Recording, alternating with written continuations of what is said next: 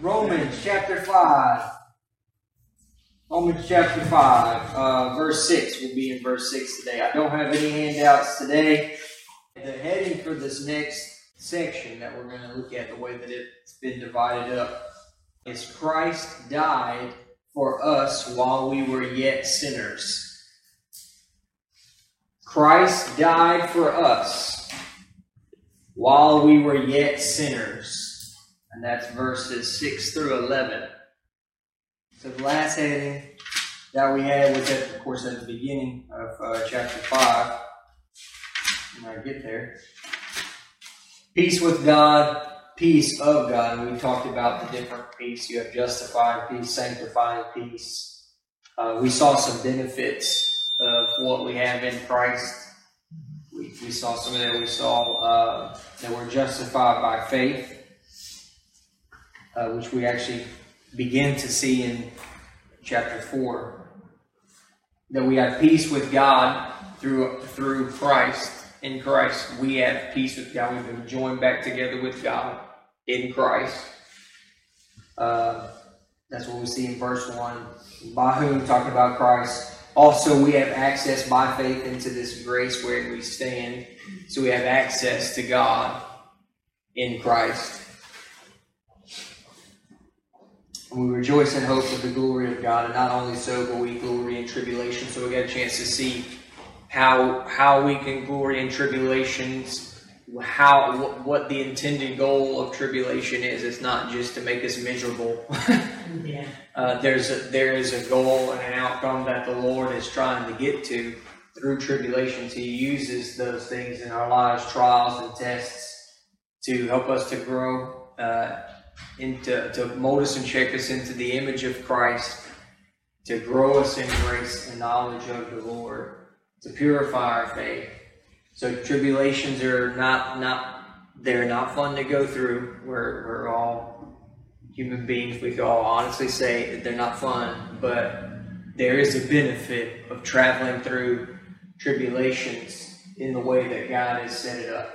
And if we learn how to walk and abide in Christ through the tribulation, that in the end we will see the peaceable fruit of righteousness developed. We'll see it in our own lives. And it's really encouraging.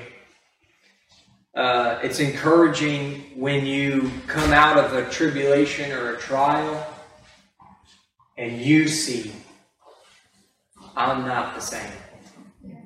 That's encouraging. Sometimes it's a little bit easier to pick it up in other people if you're looking from the outside looking in. But when you travel through a tribulation that really was, I'm talking about a heavy personal tribulation. And when you come out, you can actually see, and I'm not the same. That's encouraging. Like I said, you can't always pick up on that through life. You're going to go through some tough things, and you feel like nothing's happening. This is pointless. We're wasting our time. And somebody else from the outside may be able to look in and pick up real quick. Man, they're just growing. But you can't always see that. But there are times where you go through something that's really hard for you personally. And when you come out, if you do it the proper way, when you come out, you can see, man, God worked in me. And that's really encouraging to your faith. It is encouraging, though. I've experienced it in my own life. So we learned that tribulations work patience, experience hope. Hope makes us not ashamed because the love of God is shed abroad in our hearts by the Holy Spirit, which is given unto us. So we see it's a work of the Holy Spirit to make all of these things real to us. And then here we get in verse 6. For when we were yet without strength, in due time, Christ died for the ungodly. For scarcely for a righteous man will one die, yet peradventure for a good man some would even dare to die. But God commend His love toward us, and that while we were yet sinners, Christ died for us. Much more then, being now justified by His blood, we shall be saved from wrath through Him. For if, when we were enemies, we were reconciled to God by the death of His Son, much more being reconciled, we shall be saved by his life. And not only so, but we also joy in God through our Lord Jesus Christ, by whom we have now received the atonement. Verse 6, Dad. For when we were yet without strength.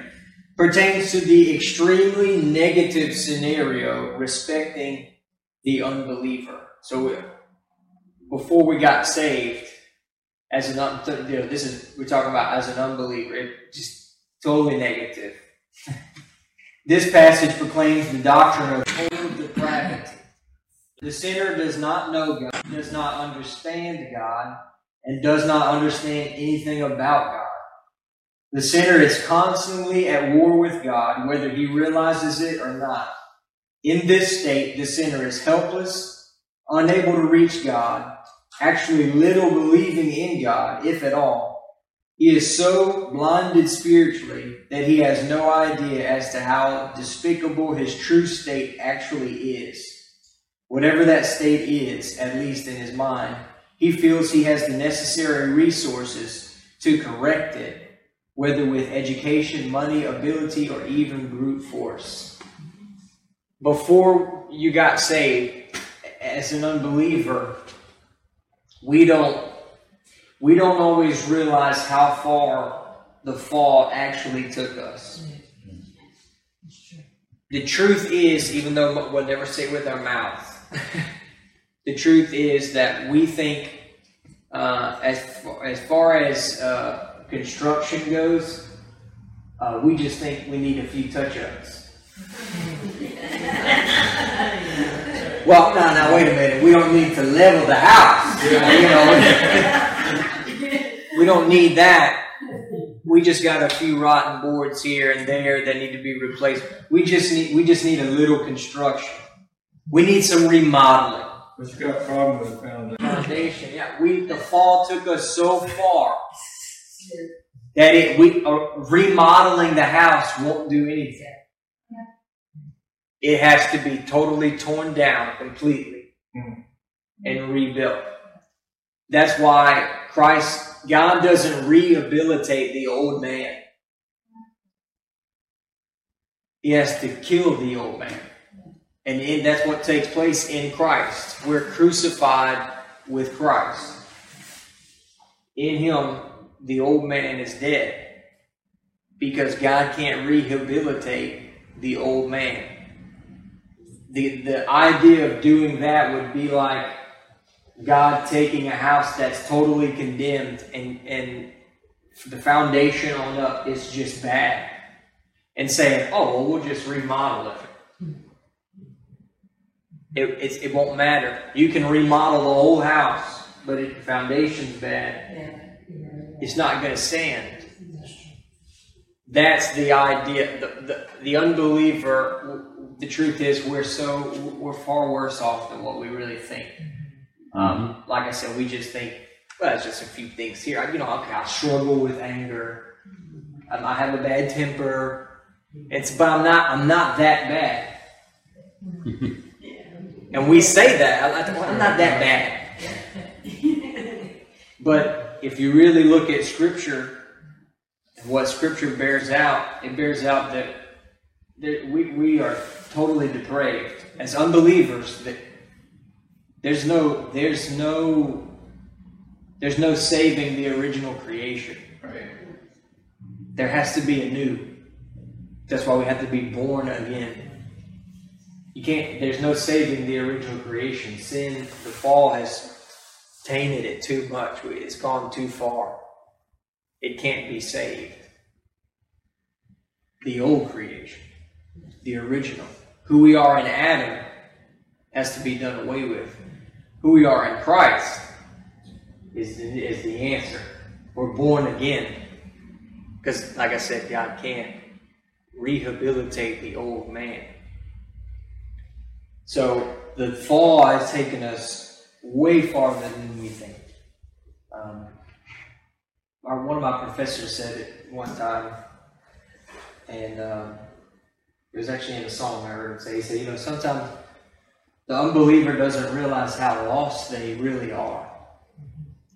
And then, of course, what he said, He said a lot of times, though, even us who are saved, we don't realize how blessed we really are.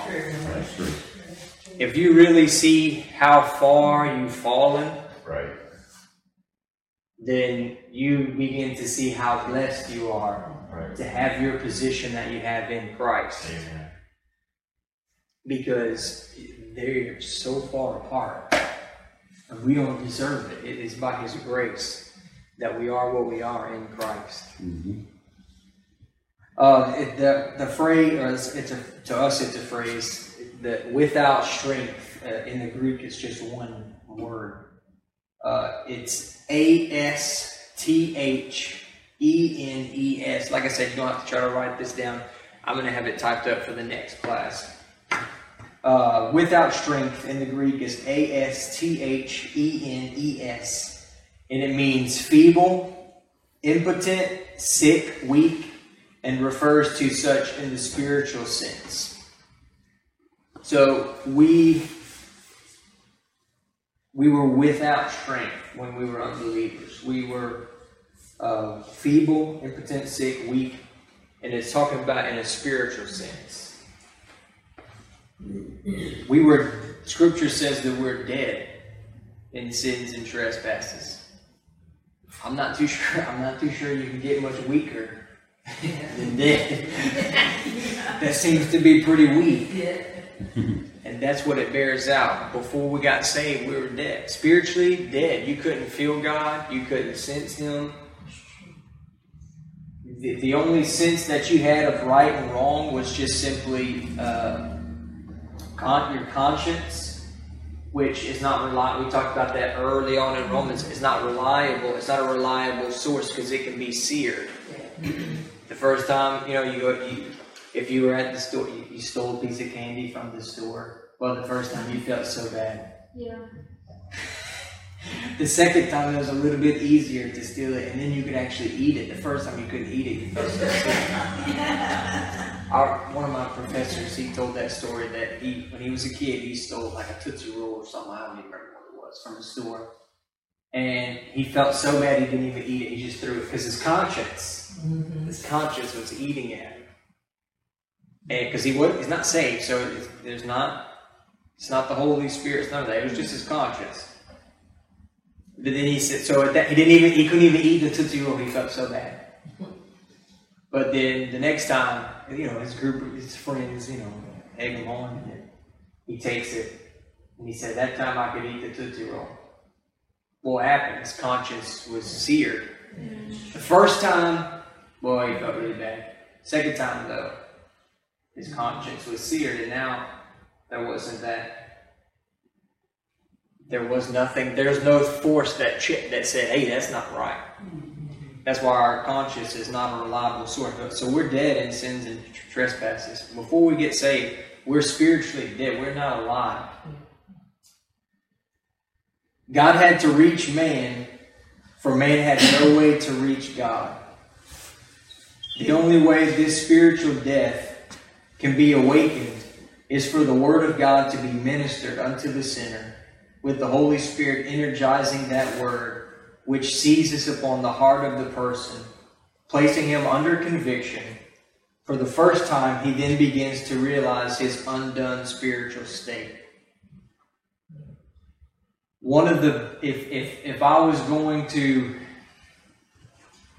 me and my dad talked about this before, if I was going to preach to a bunch of unbelievers that I knew they're not saved, I'm not talking about going to a church and minister. I'm talking about preaching to a bunch of unbelievers.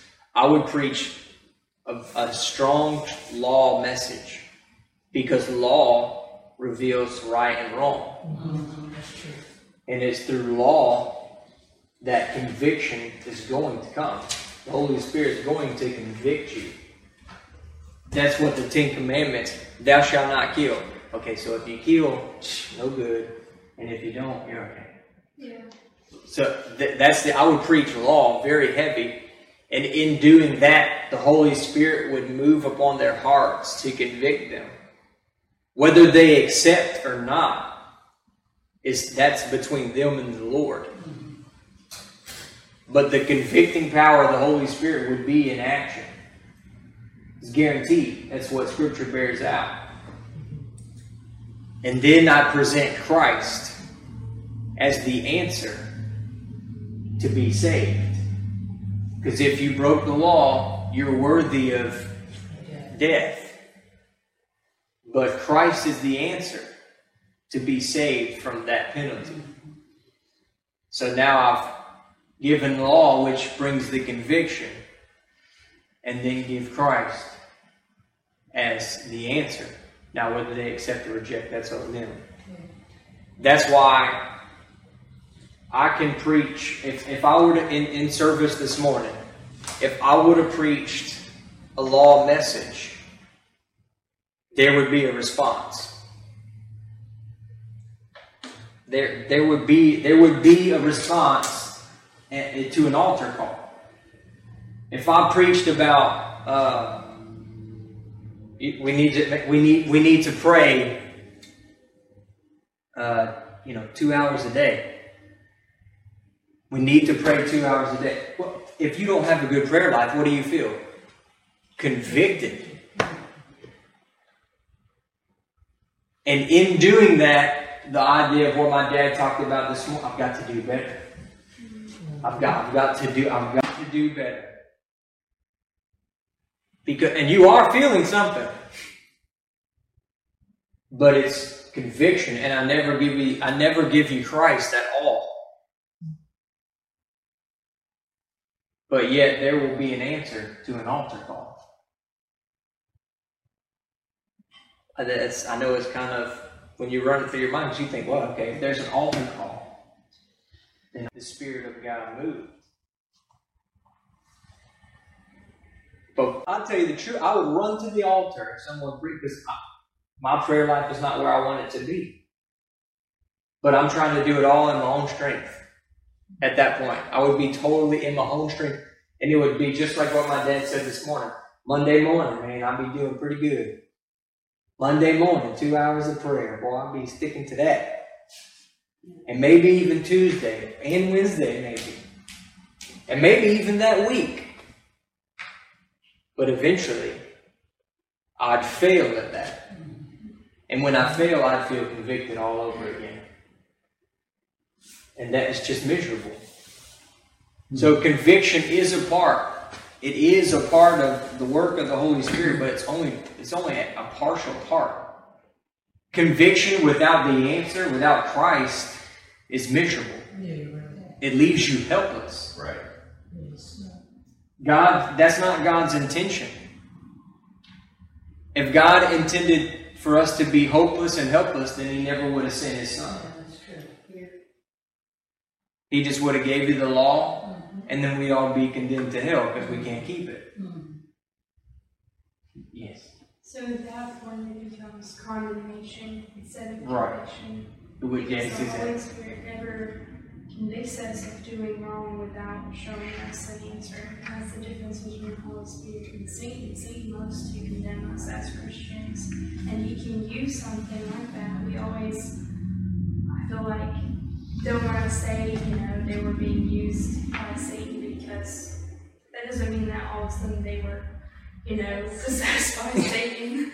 But even Jesus said that to Peter, because the devil can use something that someone doesn't mean is bad. Yeah. To make that person feel like dirt, but never give them an answer, and they just go away upset, and they're condemned. But conviction never works like that. Right. Could everybody hear what Brittany said? It would turn into condemnation. Yeah. Which we're not there yet, but Romans chapter 8 tears that apart. It says, there is therefore now no condemnation to those who are in Christ Jesus, who walk not after the flesh, but after the Spirit. There's always going to be an answer in Christ.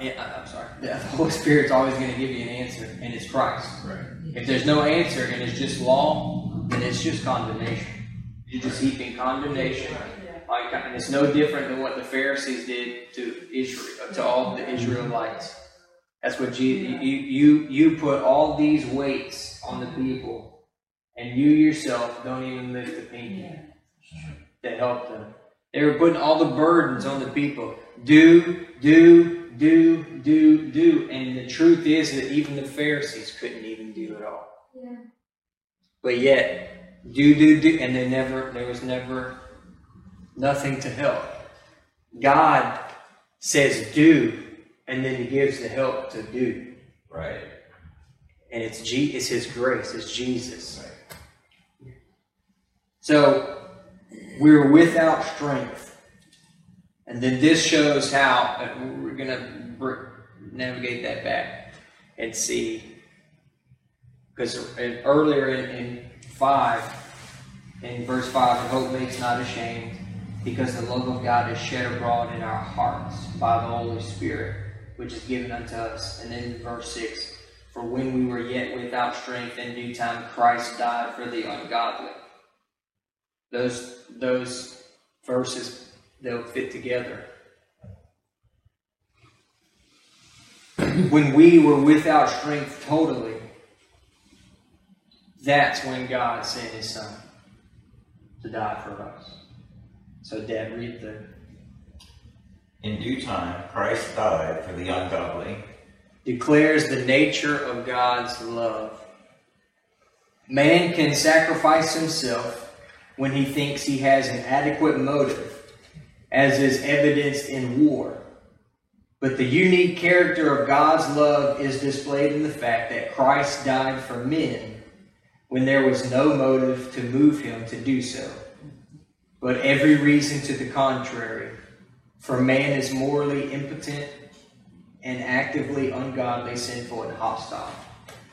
So, Christ died for us, and we had no merit whatsoever for Him to do so.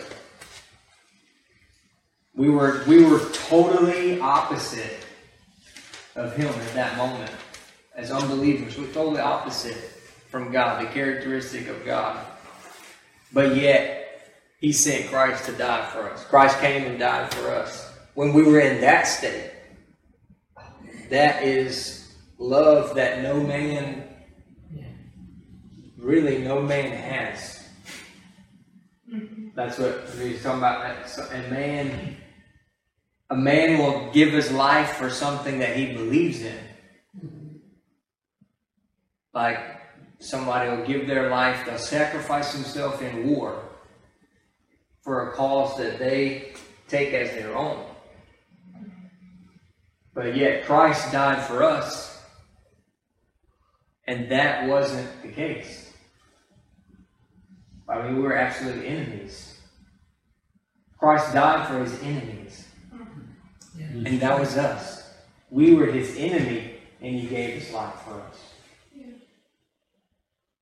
No non-Christian would lay down his life for a Nero or a Hitler. But Christ did that exact thing. We were that. As far as God goes, we were no different. We were absolute wicked enemies of God, and yet He died for us. It would be as if we died for Hitler, that he might be saved. We can't do that, but kind of get the idea. Christ died for the temporal and eternal welfare of men who hated Him. In the entirety of this scripture, the context clearly indicates that substitution is meant. Our Lord died instead of us, taking our penalty on behalf of us, and that His death was in our interest. That's what we see in Abraham sacrificing Isaac. That at the end of all of that, we see Abraham says, Jehovah Jireh. A name of God is revealed after Abraham goes to sacrifice Isaac on the altar. And there is a lot, there's absolutely, of course, the idea in laying your God's given you a promise, lay it on the altar. I'm not saying that that doesn't exist there, but if you really keep it into the straight context of what the Scripture is, then the name that Abraham gives, or the name that's given for God there, has nothing to do with that. The name is Jehovah Jireh. Jehovah's provision shall be seen. And remember, we kind of talked about it before, but you had to offer a sacrifice. God told Abraham, offer Isaac. He goes up and he's going to sacrifice Isaac, and God stops him. And behold, there's a ram caught in the thicket. So just a little ways off, an animal fit for sacrifice was caught right there. Abraham didn't have to work for it. He didn't have to go find it. It was brought right to him. And then that ram, took the place of Isaac on the altar.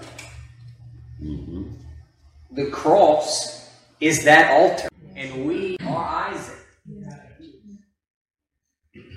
We should have died on the cross. Jesus is not the one that sinned. We did. The cross belonged to us. But then Jehovah Jireh, Jehovah's provision shall be seen. And He provided a lamb that took my place on the cross. He was my substitute. Praise God. I don't know about you. I'm not really interested in dying on the cross, so praise God. But it's more than just dying on the cross. He took the penalty, the curse, and the death that was meant for me because of my sin, in order that I might have His life, His righteousness, His position, the great exchange. That's one heck of a trade-off. You're going to take all of my sin, my shame, my guilt, my death, my penalty, and you're going to give me your position, your righteousness, your relationship with the Father. I get all of that. And much, much more. His inheritance. That's grace. And you didn't do anything to earn it. Jehovah Jireh. He provided a lamb for you. Take individually. You. Jesus was provided for you. The phrase due time in the Greek is Kairos. Kairos. It means a strategic time, a time determined by a set of circumstances, which make that particular point of time part of the efficient working of an action or set of actions. The promise of the coming Redeemer was given immediately after the fall of man in the Garden of Eden. In Genesis chapter 3, verse 15. That's when the promise was given. Think about that. The promise of the coming Redeemer was given in Genesis chapter 3, verse 15.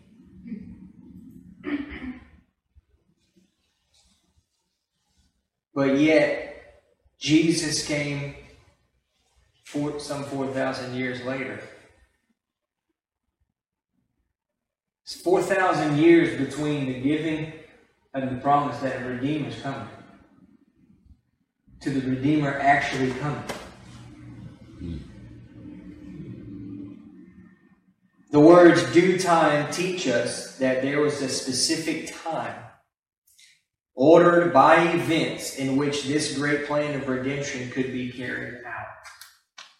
There was a due time that God had for the Redeemer to show up. In due time.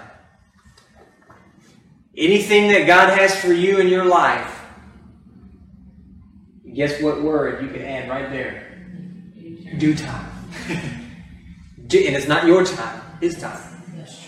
Due time. If God has given you a promise, in due time, it's going to come to pass. In His time.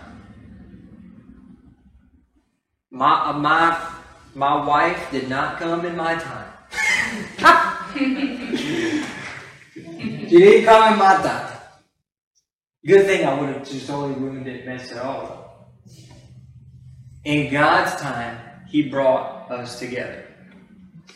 And it didn't line up with Tanner's time, I'll say that. So everything in your life, due time, everything. Every victory, due time. Any promise, I don't know what God's promised you personally. But in due time, just like in due time, the Redeemer entered into the world, even though there was 4,000 years or so between the giving of the promise and the promise actually arriving.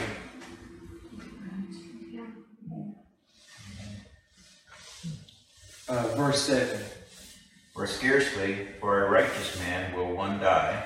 Paul uses the word righteous not in the usual New Testament sense, but in its normal meaning. A type of human goodness, at least as the world describes such. Paul is saying that a few might die for such a man. Next one. Yet, peradventure, for a good man, some would even dare to die. Puts the situation on a slightly higher plane. So it's just righteous man, and then so even for that, some would die. But basically, the idea would be someone that just dedicated their life to do a bunch of good things for people. Someone would die for that person. Okay, verse 8. But God commends His love towards us. Christ dying for the ungodly is proof of love immeasurably beyond what is common among men. The word commendeth in the Greek is sunistemi.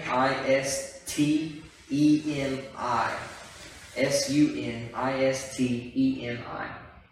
And it means to put together by combining or comparing, hence to show, prove, or establish an exhibit.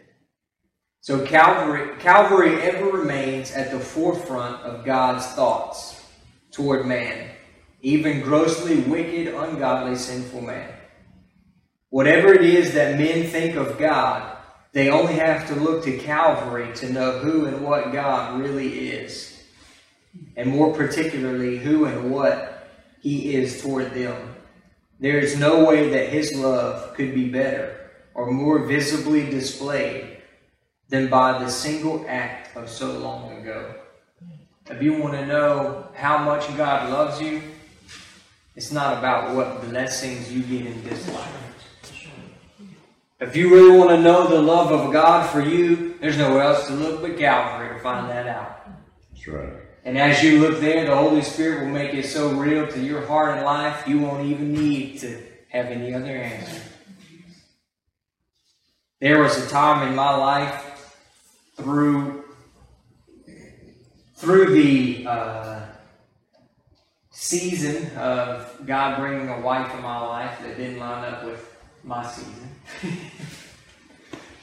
I seriously questioned, through that trial, I questioned God's love for me.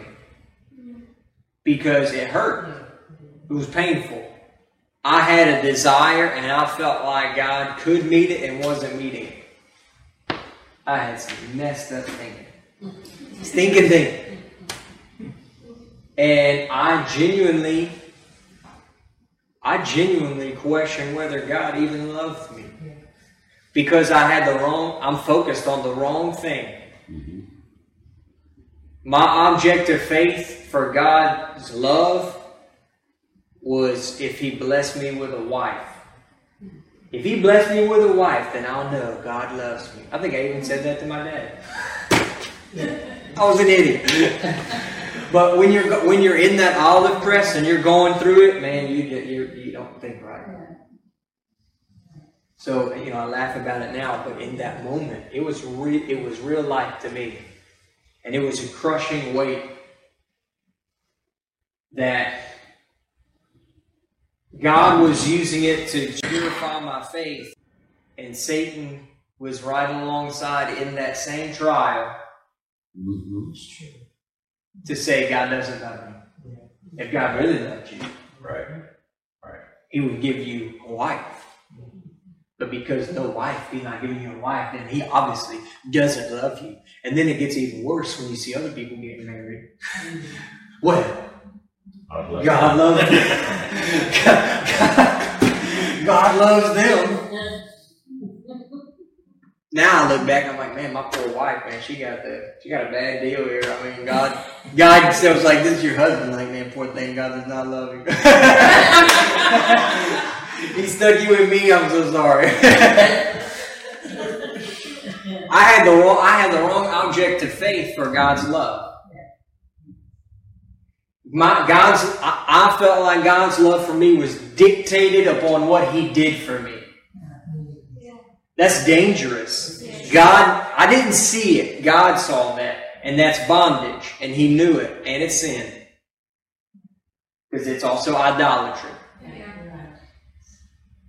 Because a wife was my God. Man, if I can have that, if I can get to that. And it took that trial and all of that pain for me to finally see it. Because sin unconfessed is unforgiven. So I had to first I had to personally see it. Nobody else could tell me. My dad could tell me all he wanted. Son, that's idolatry. I had to see it for myself. And I saw it through the trial. And then I confessed. And then it was forgiven as though, like I said, as though it never existed. Yeah. Praise God. And then I began to learn through the message of the cross the correct object of faith. Because I had the wrong object of faith, the enemy had free course with me. Yeah. And there was no defense. Like, well, God doesn't love you. If He loved you, He'd give you this. He would do this for you. And I just believed it, took it on in, because there was no anchor for me to look at. Yeah. And then Calvary. And then when I began to have my object of faith as Calvary, you know what the very first thing that God revealed to me was?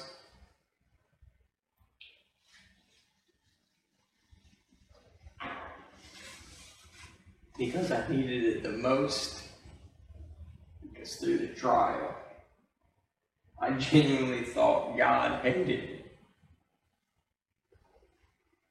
Because the enemy had just blah, blah, blah, blah, blah, blah, blah. And I had no defense against the fiery darts. And I wish I could, I can't even really express, it tore me down.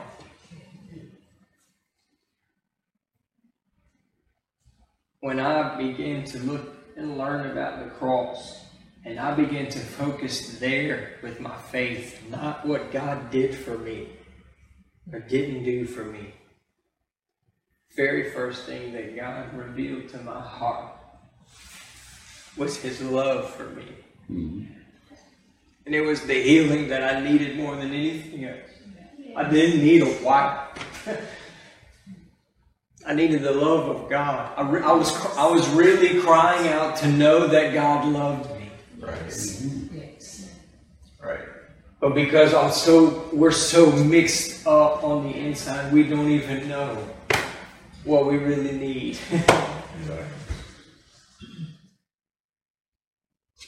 But he knows. Brother Swaggart sang a song that to this day, this is the first time I ever heard the song. To this day, it's probably one of my favorites, one of my most favorite songs I've ever heard. He looked beyond my faults and he saw my need. Right. He loved you in spite of yourself. He did. You gave his way. I was the problem. Yes. And he still loved me. If you put that out there in front of yourself, that helps me through every day. Knowing regardless of what I do or what I say, I can be forgiven, but he loves me as much as he loves anybody else. Oh, absolutely. Oh, absolutely. And the cross is the, I mean, you want to know the love of God, man, you throw that dart right at Calvary and you're going to hit it every time. Boom, boom. And as you do that, the Holy Spirit is going to make that real to your heart and life. Yeah, you said something just a while ago. I'm sorry, did I interrupt your thought process? Okay. You said something a while ago that just struck something. You were looking, what you really needed was your heart's cry, even though you didn't recognize it at the time, was to know the love of God in your life. Right. You were just taking a desire that you had and said, okay, I know that he loves me if he gives me this. Right. But what you were really looking for was the love of God. So if God works in our way of thinking and gives us what we want to show us that he loves us, sometimes we make those same mistakes as human beings with other human beings, like our children. Little children, yeah, those But here's the problem with that. If God would have done that, okay, so I'm going to show you I love you, I'm going to give you a wife. Well, because you still don't have the right foundation in your life. Now, what you're looking for is, once you got the wife, is a perfect wife, a perfect marriage. Yeah. And so, if when things go wrong and that they don't all go right, and it appears you're looking out, and it appears that other people's marriages seem to be going better than yours, and you say, God doesn't love me as much as he loves them. He loves me enough to give me a wife, but, and then there's a struggle because I'm depending, it goes back to object of faith. I'm looking to that as an object of faith. Right. It's not fair, first of all, it's not fair to her.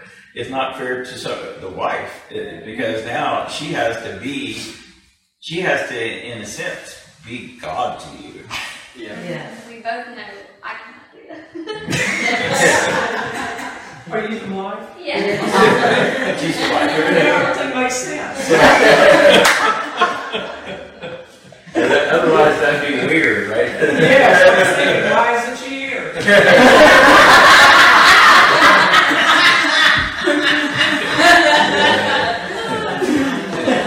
She's not here because he said he didn't need her.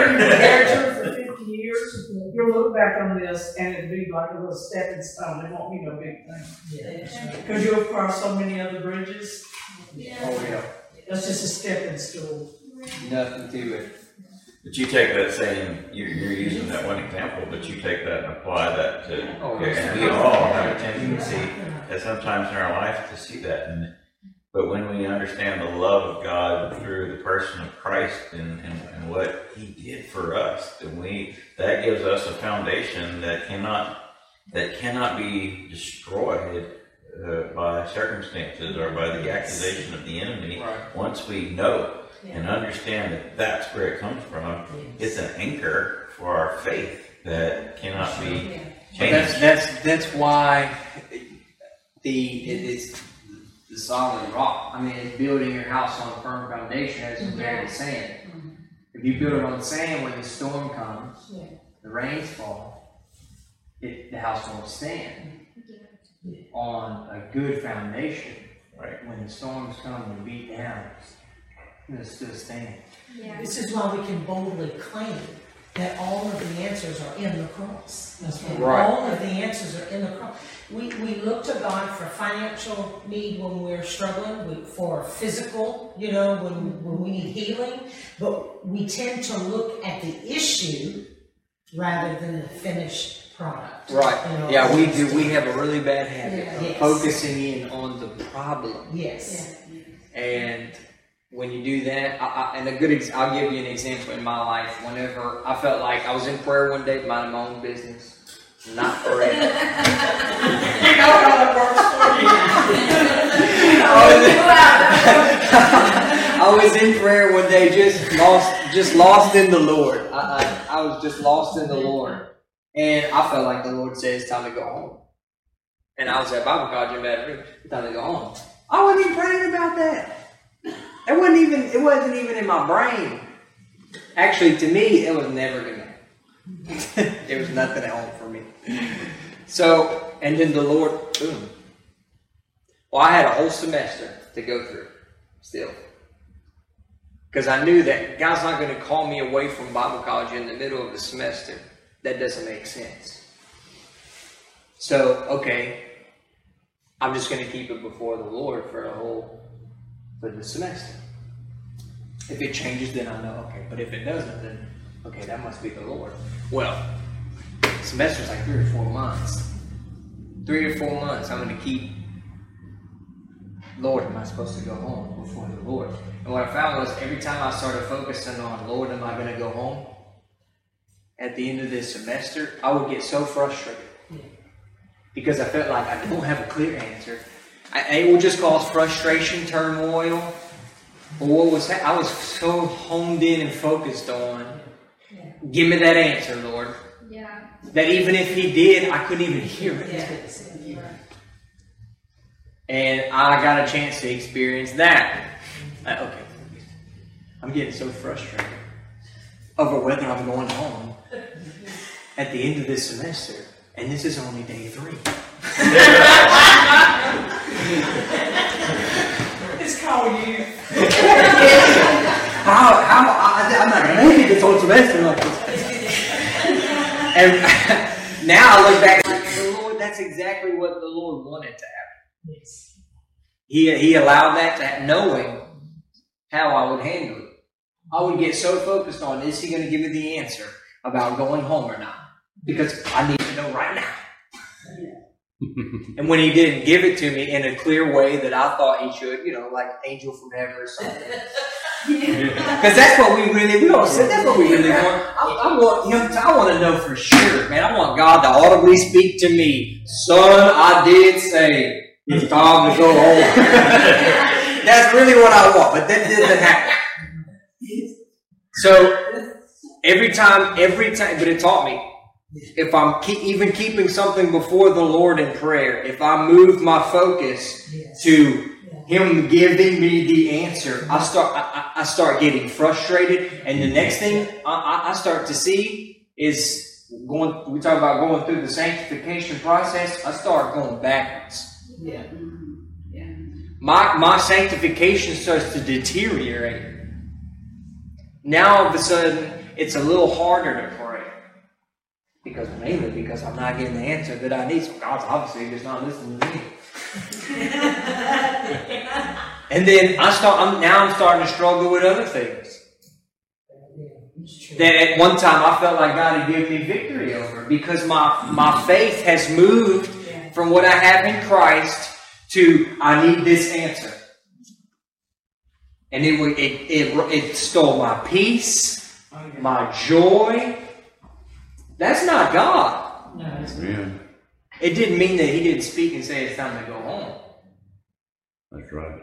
He did say that. He did say that. But I got so fixed on that I lost sight of Christ. He lost it in His time. In due time. And I lost my joy. My joy was stolen. My peace. All of these things. That's the enemy. Like that. Changing your object of faith. Boom. Now I'm focused on what it is. God, I need the answer.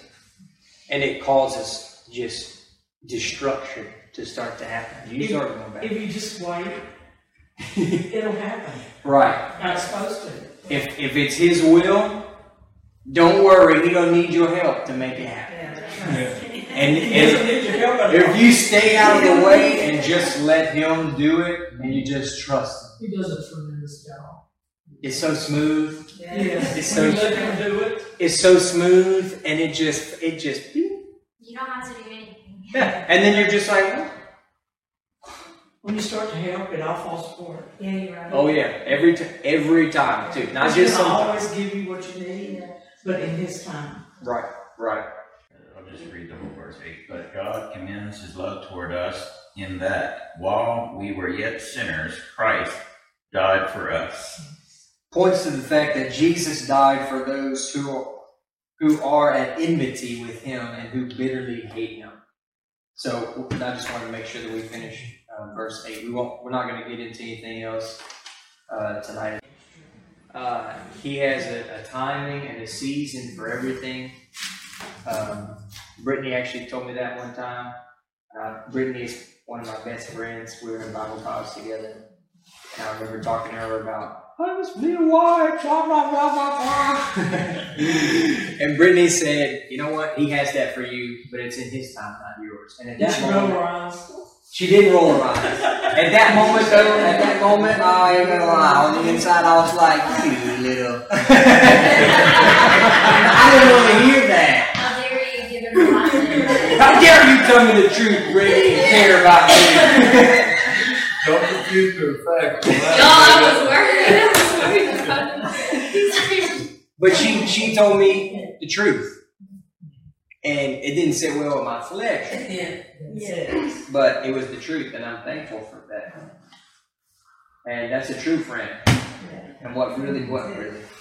But you know, this also goes to show is this is why people can be so offended, because their focus is not really on the Lord. It's on other Right. things. Oh yeah, if your focus is on other things, you will definitely.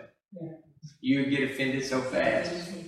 Let somebody say something. Yeah, and by the church not preaching the true gospel, which is the message of the cross, you know what I'm saying? By people not teaching that, we got spirit of offenses everywhere. Oh yeah, but that is.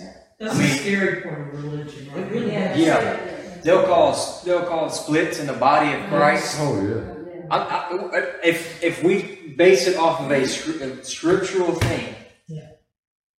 Paul expresses that the body of Christ is like a literal body Yes. Yeah. fit together. Mm-hmm. The spirit, if we don't always recognize it and everything, the spirit of offense is like ripping an arm off Yeah. Yes. of a body. Yeah. The body of Christ, separating it. I don't know why I'm thinking about this, but in the Old Testament, there was a Levite, a Levitical priest. He went to go get a concubine, which he shouldn't have been doing anyway, but he went and got a concubine. And then on his way back, he stayed somewhere. Some people came. The concubine was raped, and then she died. What that Levitical priest did was he then cut up her body Yes.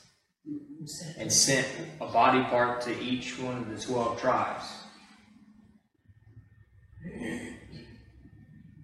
I'm telling you that the spirit of offense is no different than that.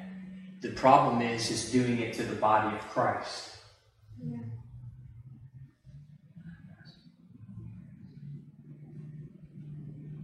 That's a lot bigger. I mean, I said a lot bigger deal. It's a serious problem. And we don't see it. We don't see the magnitude of it. But I think more just so for the picture that offenses in the body of Christ is like that. That's what it causes. And if you rip a body apart, you know what follows? Death. Death, exactly. The wages of sin. The spirit of offense is that strong. It's not like a little thing like it's okay. Well, you know what? We'll just put up with it. Then you're allowing death into the camp. Because we are the body of Christ. And not just here in this room. I'm talking about all across the world. Believers as a whole make up the body of Christ. When there is dissension, then it rips apart the body of Christ.